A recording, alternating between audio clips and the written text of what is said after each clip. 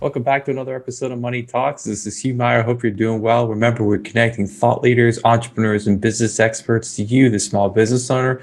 Today, really excited to have my guest, Elle Bruno. Elle is the managing director of Techstars and the Western Union Accelerator. Elle has been a founder and a startup operator for almost 2 decades. In 2004, she started her first company, an eBay ancillary company. And since that time, she's helped numerous companies get started as an angel investor, and now most recently with Techstars and Western Union. In this episode, we will discuss Elle's background, how she is helping numerous startups today find their way into the world, an overall view of the world of venture capital and startups, and her overall macro view as well. We hope you enjoy this episode. Elle, welcome to the Money Talks podcast. How are you doing today? I'm doing great, Hugh. How are you? I'm doing great. It was amazing to connect with you through Clubhouse and through LinkedIn.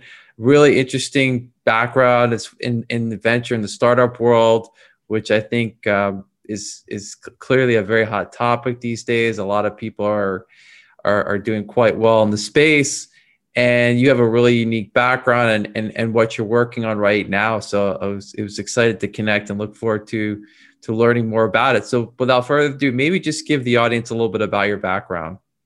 Yeah, absolutely. Well, thank you so much for having me. I'm really humbled to be here today.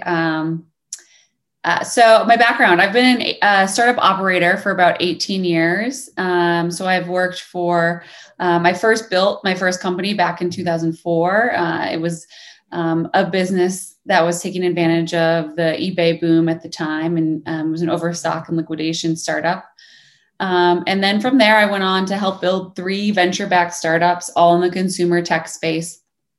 On that, specifically in the revenue and sales side of things. So building sales teams, building customer journeys, strategies, that sort of thing.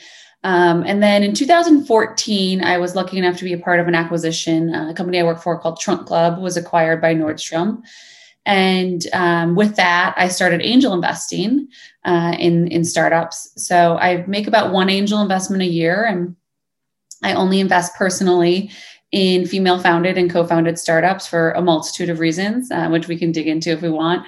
And then I also have started leading some all-female syndicates as well. And so with that, I moved to Denver about 1.5 years ago with my husband and my 3 children, and had been thinking about becoming a professional investor for a while. I've just had so much experience going through the fundraising process, working with board members, presenting to board members, cap tables, all of that fun stuff. And I thought, I've flexed this muscle so much. I know what it takes to build a great company. I know what a great CEO looks like and a not so great CEO looks like to get there. And so just having flexed that muscle so many times, I'd really started thinking seriously about becoming, like I said, a professionalized investor. And so, with that, I started exploring the opportunities, and I came across Techstars, which is actually headquartered in my backyard in Boulder, and the managing director role. And I thought, wow, this is a really cool opportunity to become an investor, but also I still get to roll my sleeves up and work with these founders on a day-to-day basis once they get into the accelerator. So it's kind of like, for me, the best of both worlds.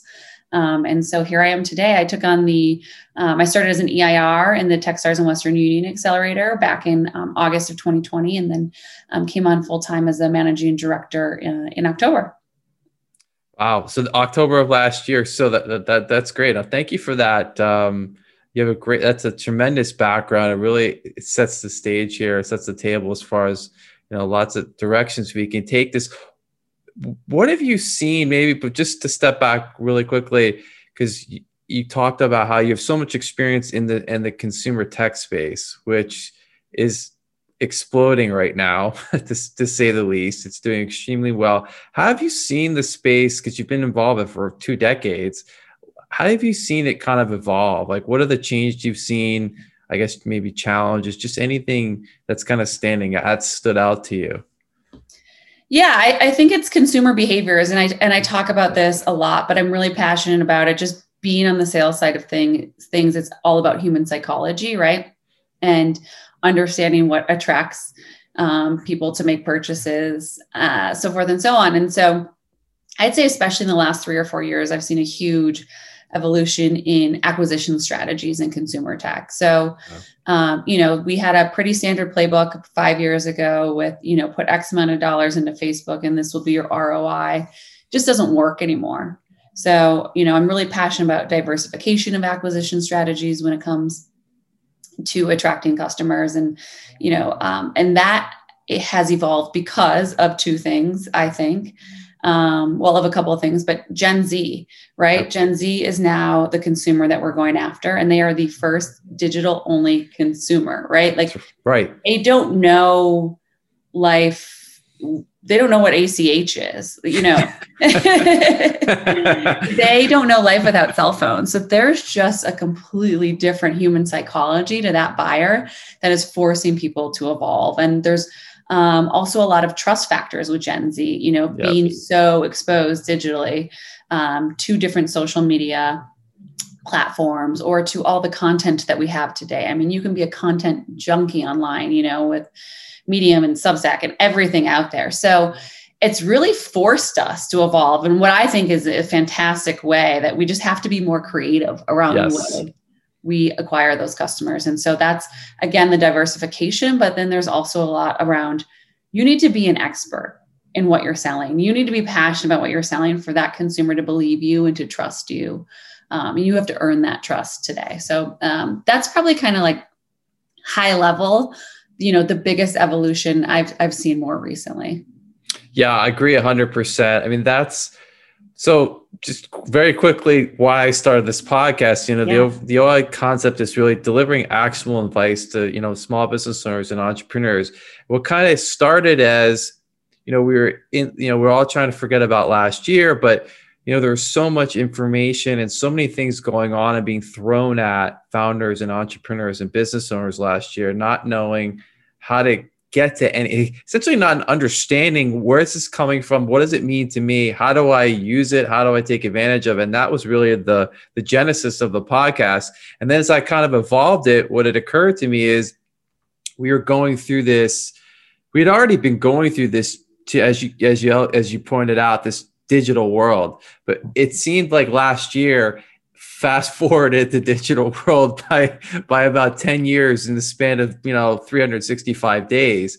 And I thought that it was really important that business owners understood that you have to understand the digital world as it is right now, because you need to survive. And then once you can figure that out, it'll really help you leverage your business, but you need to understand what the digital world means, the technologies that are involved.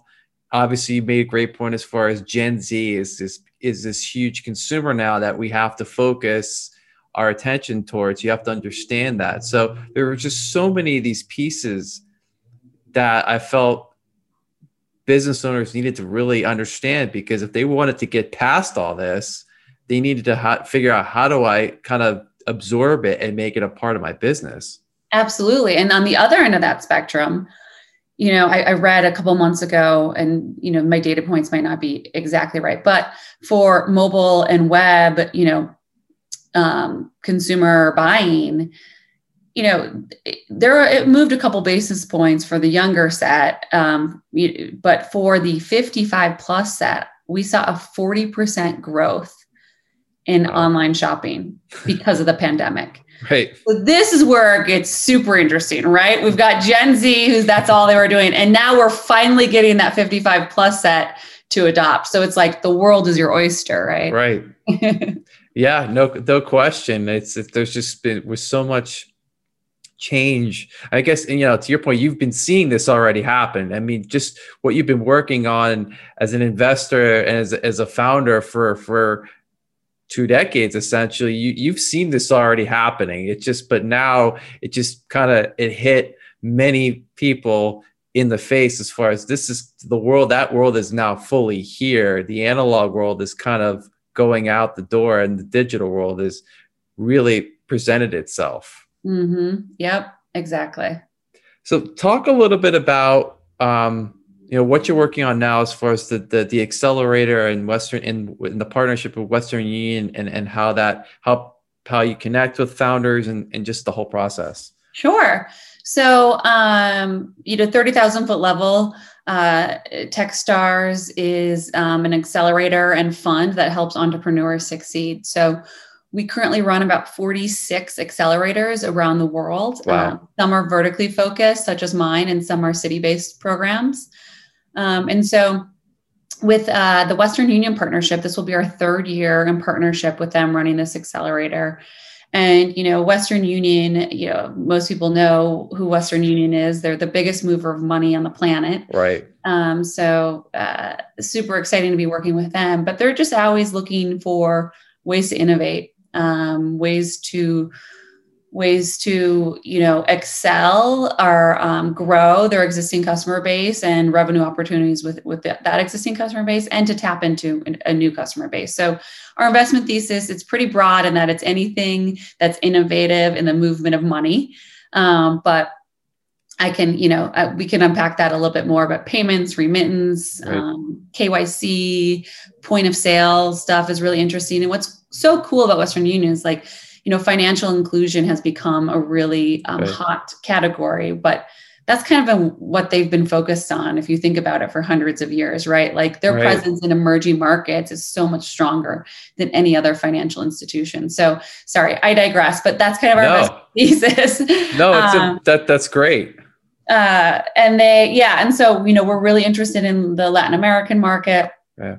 And we're seeing a lot of cool stuff in Africa, focused on North America. But so what we do is I go out with my program partner, Joseph Scarantino, and we source fintech companies to apply to the program. And then, so we had several hundred applications this year, set a major record for a number of applicants, which is really exciting. That's great. Fintech is just so exciting right now. Yes. Because of kind of all the aforementioned things, right? And then from there, we narrow it down to 10 companies to come join the accelerator, and we make an offer out to them. So we're in the process of that diligence right now, picking the 10 companies, which we'll decide in the next couple of weeks. And so, it's a 13-week accelerator. We do make an investment into the companies that join, but really the value is in the mentorship, yes. The network, and then the opportunity to meet and engage with investors and hopefully raise some money. I'm sorry, of course, there's a lawnmower going off next door right now. You know what? We still have the remnants of the COVID, being on Zoom, dogs barking, kids in school. Yeah, it's all great. No worries. No, that's really interesting. I love the fintech. It's hard not to have any focus on it. I mean, that was another piece of this that I realized last year, and this is more from a very basic level, is, business owners, there's all this, supposed money that was put out by the government, but yet it wasn't getting to the people that really needed it. So that was kind of another direction I took this as, all right, I need to find people that can help, that can communicate the message that, this is, we're here to help serve this subsect, and this is how you apply for PPP or whatever it was. And fintech is just at the core of that. And so I started to bring on more and more founders in the fintech space. And it's funny how you, a few minutes ago, talked about ACH. My last podcast was actually the founder of, I don't know if you know, Stephanie Kirkpatrick is the founder of Aurum. Yes. Yes. I know Aurum. Yes. Yeah. And so they're essentially reinventing or trying to almost push ACH off the planet, if you will, as far as money movement. So I digress, but the point being is you're seeing this change is happening.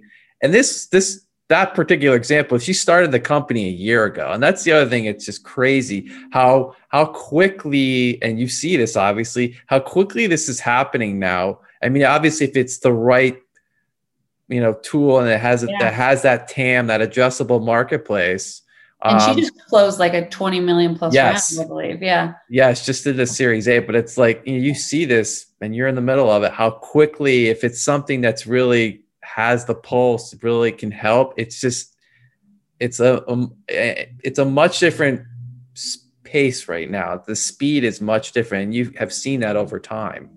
Yeah, because, hers, her product is an infrastructure product, right? Right. And so it's like, we've seen the digital wallets, we've Yes. seen the digital banking, that's all happening. Now it's like, what are the ancillary products around that? Right. And that's what investors are super excited about right now. And so, she's nailed it. There's another company called Novello.io. I don't know if you've met them. They're doing something similar. And they are just like, it's like a rocket ship, totally. Yes, I know people joke all the time on Twitter and other social media spheres that, everything's a fintech. Yeah, everybody's claiming to be a fintech now. It's pretty funny. It is funny, but there's just, and this better than anyone, like there's so many avenues what makes a fintech company, and there's so many pieces of that puzzle that everyone, all these founders are working on, and if that's what it meets, then so be it. Yeah. I mean, it's all blending, right? Like, right. It's banking, it's investing, it's lending, kind of, those are like some of the pillars, but then you've got, insurtech kind of seeping right. into fintech, and prop tech, with like fractional investing. A lot of those companies are now fintechs. So, and there's so much money right now, right? Like, yes. That's the thing with the stock market doing well, with PPP, there's a lot of money movement happening more than ever. So no question. Like I said, it's a fun space to be in. It's never a dull moment, right? Yeah, absolutely. Which is a good thing. So as I guess, talk a little bit about, so once the companies, the founders, they're in the accelerator, and they go through the process and the mentorship. And as they're, I guess, graduating, if you will, what's kind of, I guess, their next steps? How do you, continue that relationship with these founders that are looking to maybe take their next steps forward? Yeah. So, like I mentioned, it's the accelerator itself is 13 weeks, or I believe I mentioned that. And we spend a good amount of time helping our founders get to know our mentors. So they do something called mentor office hours, where it's 2 weeks of just meeting with a group of 80 to 100 mentors. So it's really intense, but hugely valuable. And, we have incredible mentors directly in fintech, like, the former CMO of Stripe and the head of fraud at Capital One, for example. And then we have, and that list goes on and on. And so that's obviously really helpful, those resources. The former CCO at a firm is another great example. But then we also have just subject matter experts. So one I'm really excited about that I always bring up is the head of UX at Lego.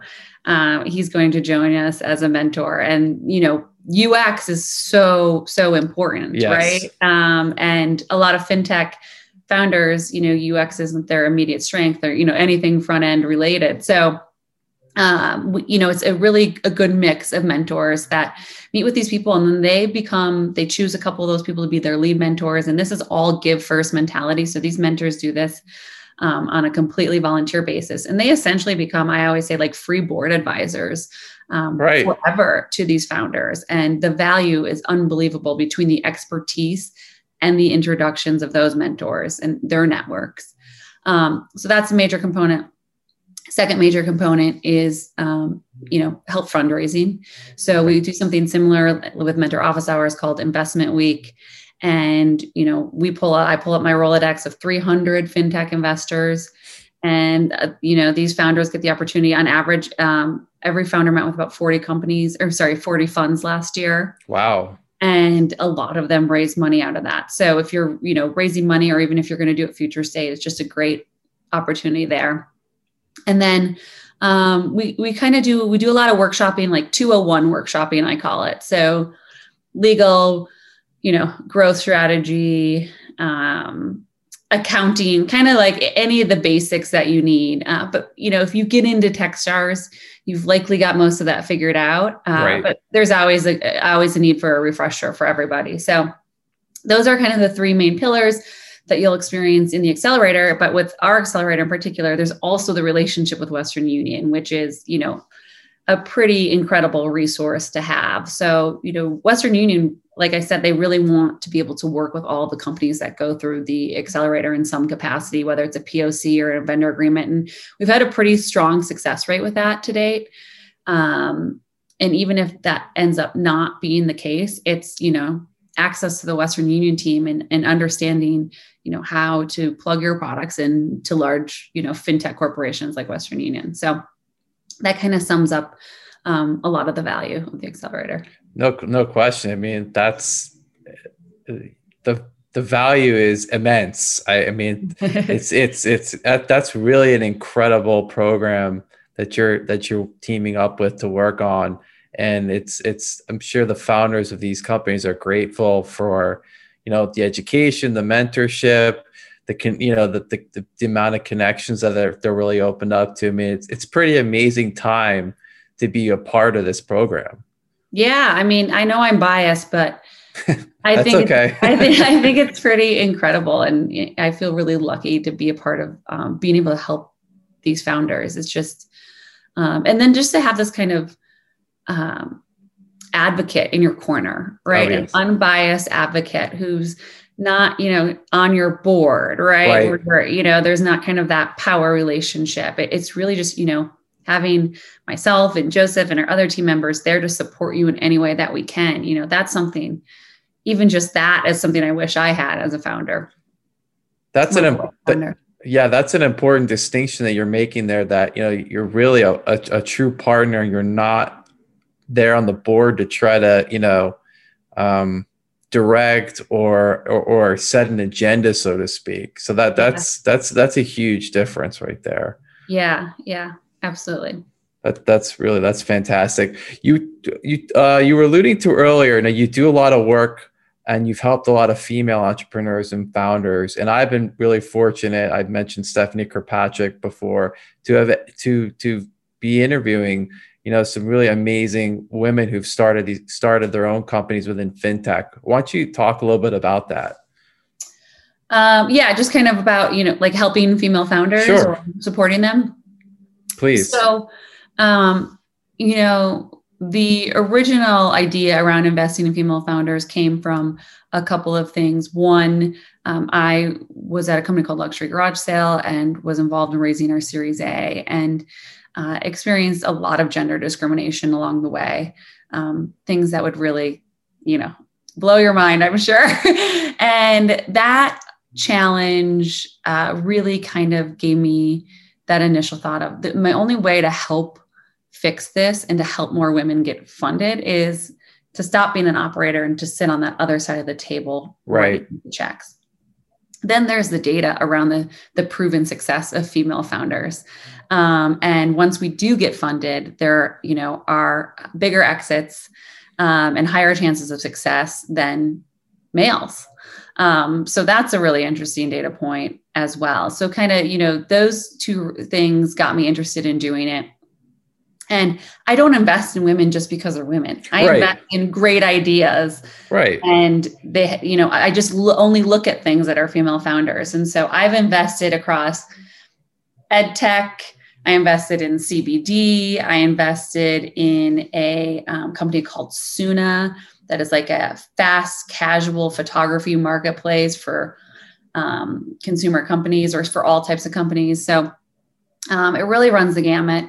And I try to be extra supportive from a mentorship level as well of any women founders. I always try to take their calls if they want feedback on a deck or whatever it is, just because I know their resources and my resources have been more limited in the past.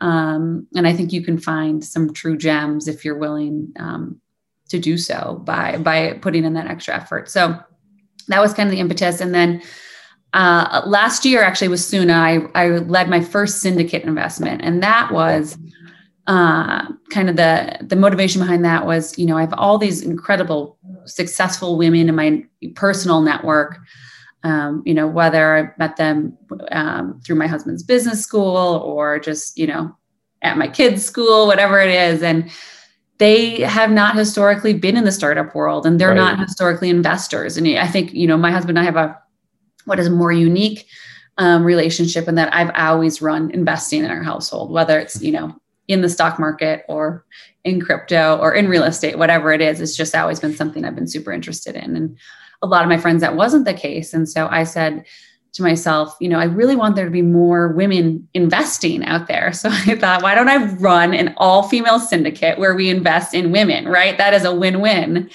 situation. And so I put together my first syndicate. I think we had 8 women in the first one. It was pretty small.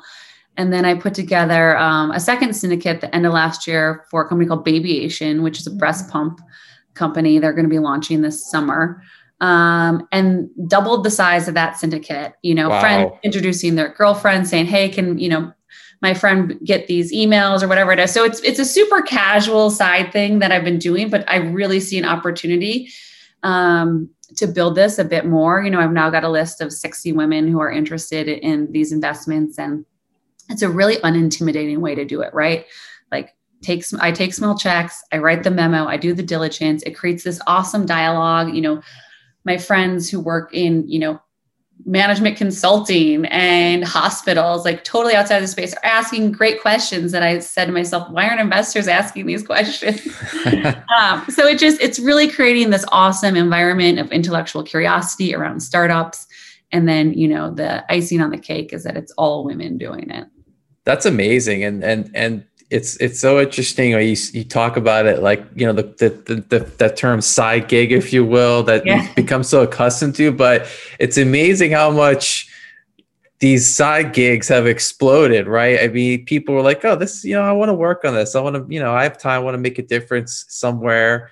And then all of a sudden, your 60 is probably going to go to 120 at some point, is my guess, and then keep going. So that's exciting. That's great that you're able to do that. And, this network is building. So I'm sure there's a lot of great stories that are going to come out of that. So thank you for that. Yeah, no, thank you. And it's, it's like this podcast is probably started out as a side gig, has become something more than that, right?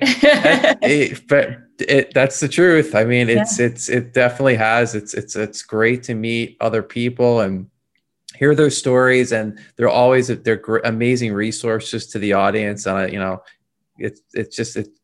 everything's, every story is a little different than the one before, but the common theme is, everyone has this entrepreneurial spirit about them, and they've really created and made lemonade out of lemons in the last year, if you will, not to use that old term, but that's, it was very easy to, kind of tuck yourself away and let the negativity unfortunately take hold. But the entrepreneurs right now are just, they're killing it. I mean, there's so much activity, as you've been alluding to in this show, going on. There's plenty of capital out there. Obviously, if the ideas are right and the market is there. So record capital. Yeah. Right. And what you're doing with the Techstars is tremendously helpful to founders. So thank you for that. So I always like to, as I mentioned, give my guests an episode, or the chance to turn and take the mic away from me,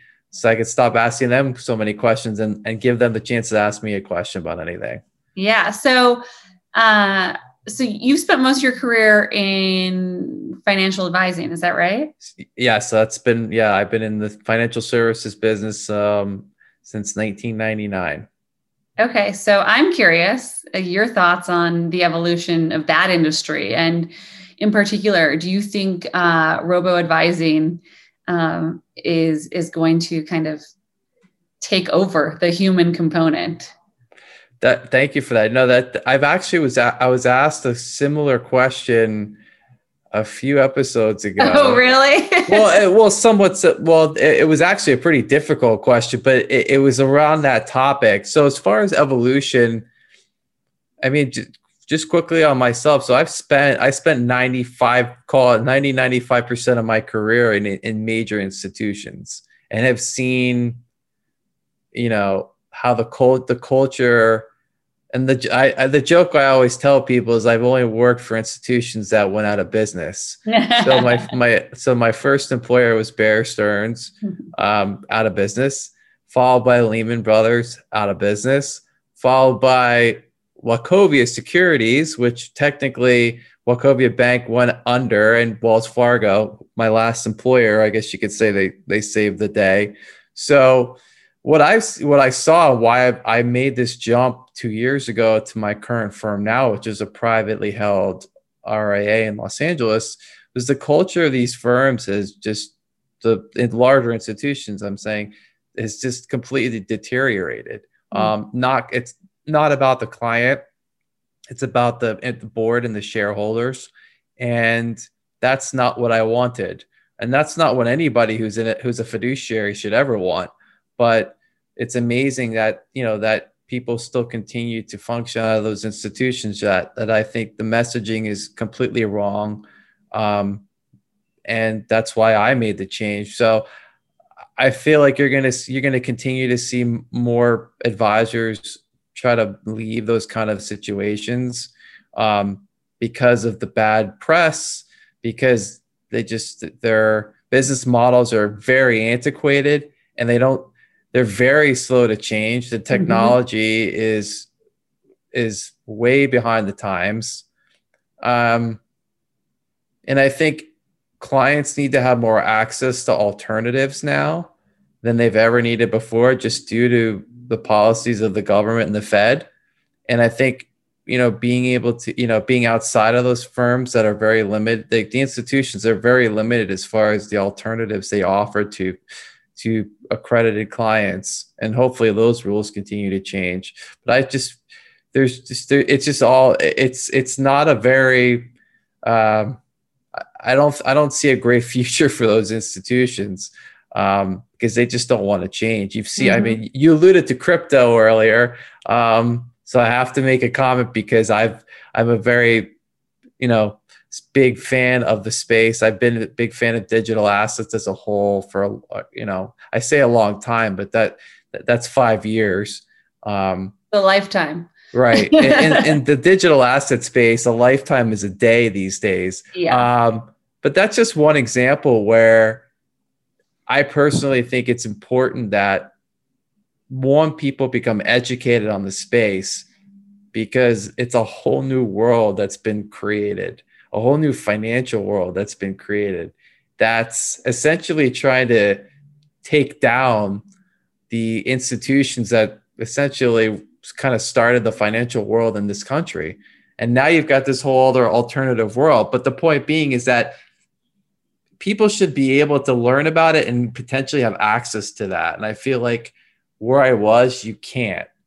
So I hope that answers that question. As far as the robo goes, I mean, I think the success stories you're seeing in that world are people that are actually still offering the human, if you will, like offering that kind of service that's, where it's priced appropriately, but marrying it with a human being, right? I just feel like people still need to have access to someone who can help them plan their life. You can't just, stick your money in a bunch of passive vehicles, turn away, and then hope that when you go to retire that it's compounded some return and that you can officially no longer work and live off those investments. I think that's very difficult to do. So I think it's important that, and I think you're seeing it with some successful founders, that they've figured out how to bring the two together, offer people, access to, a huge menu of investments, do it low cost, but also have that human touch. Yeah. Interesting. So yeah, that's my perspective. So as we concluding, I always like to end with offering a piece of actionable advice. And thank you for your time. There's been so many great points of advice here in the episode, but if you could leave us with just one more, that would be excellent. I'm always so bad at doing these on the spot. Well, I guess I would leave you with this is a real soft touch, but a Walt Whitman quote that I have on my LinkedIn is, "Be curious, not judgmental." I saw that. It'll get you a lot further. Yeah, no, and thank you for that. That's perfect. So just really quickly as we're ending, how does somebody, if they, want to apply or become a part of this program, maybe just quickly leave some details as far as how that works and where they can find out more information? Yes, absolutely. So if you just go to techstars.com and click on startups, our founders can see all of our accelerators that we offer and find one that's the best fit for them. Most of the accelerators offer office hours. So even before applying, you can set up time to learn more about each of them and how they operate. So that's the best way to go about it. My accelerator, as I mentioned, we're deep in diligence for this class of 2021. But people can feel free to reach out to me at l.bruno@techstars.com if they have questions on the Techstars Western Union Accelerator specifically. Fantastic. Thank you.